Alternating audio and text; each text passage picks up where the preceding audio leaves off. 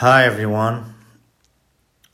There's a sentence that I always repeat in my teaching, and it is when I tell people to become their own best friends.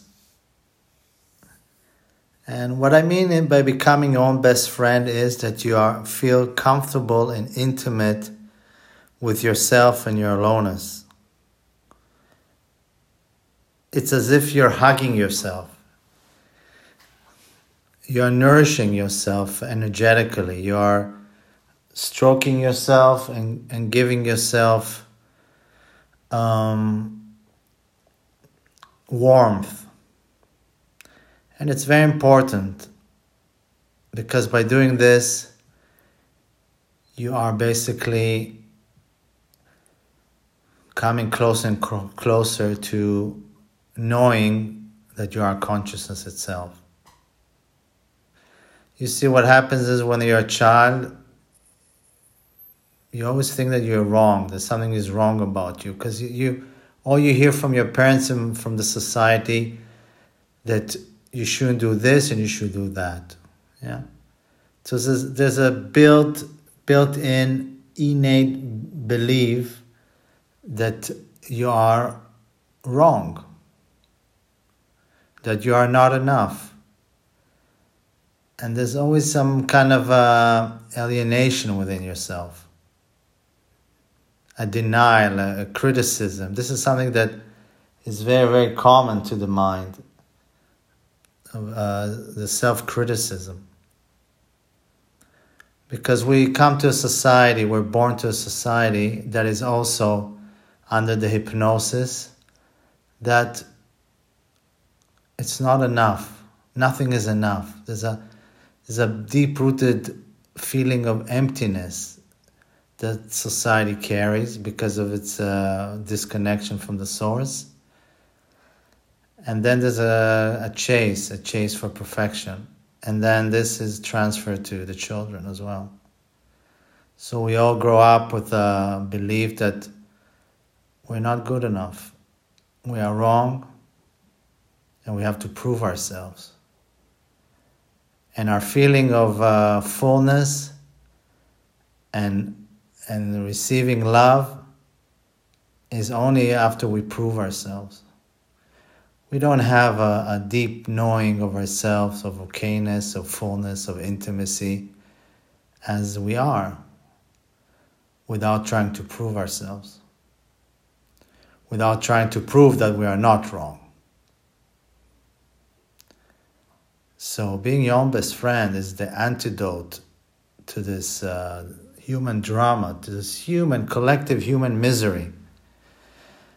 Yeah, that you are complete and full and okay as you are, and you don't have to prove yourself. And you're still full and complete and okay even if you're so-called imperfect in your actions or behavior or whatever. Does not matter, actually. And to achieve this state is by becoming your own best friend, by hugging yourself, by nourishing yourself with intimacy, because this has never been done before, you see. By hugging yourself and nourishing yourself with intimacy, just because you are. I tell you, this is the most rebellious thing a human being can do. It breaks the spell of society. You just walk down the street. I'm not talking about arrogance. I'm talking about being content with who you are. And if you are content where you are when you walk down the street, you're out of the human drama, out of the human misery.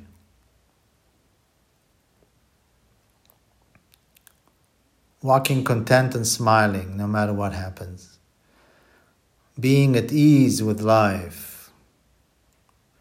Being playful and at ease.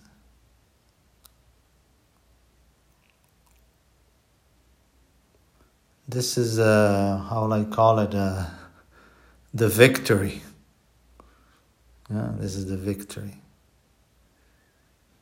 The victory over all the repression, suppression, denial that you've heard when you're growing up, that you're conditioned into.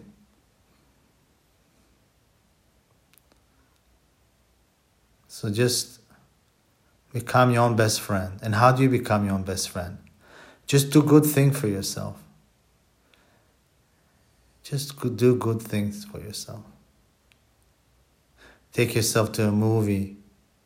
Take a hot bath. Caress yourself. Give yourself compliments. Heal yourself. Because you cannot go through life without getting wounded. You cannot go through living in a mental institution. That's what I call reality. That's what I call society, a mental institution. You cannot go through a mental institution without becoming scarred. And you have to heal yourself as if you went through a battle, through abuse. You don't realize it. You say, oh, I'm okay. Well, what are you talking about? But if you're sincerely going to look within, you'll see you're scarred. It cannot be that a soft soul has come to reality and didn't get scarred. It's impossible. And the ones who deny it are in suppression and denial. They have created a persona over it. So caress yourself. And really, if you want to know how to do it, just look at a cat. If you can imitate a cat, then you'll know.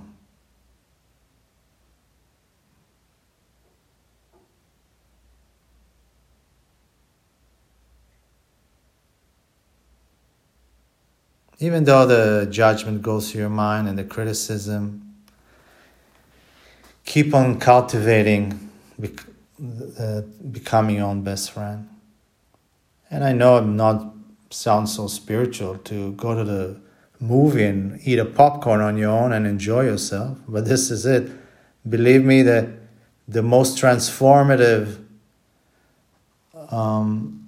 sadhanas, most of transformative practices seem so ordinary. So ordinary. But yeah, this is the magic of spiritual transformation. That with the ordinariness, you can reach extraordinary states. Where you become a liberated human being from the human drama. The goal is to step out of this human insanity and demand freedom with your whole heart.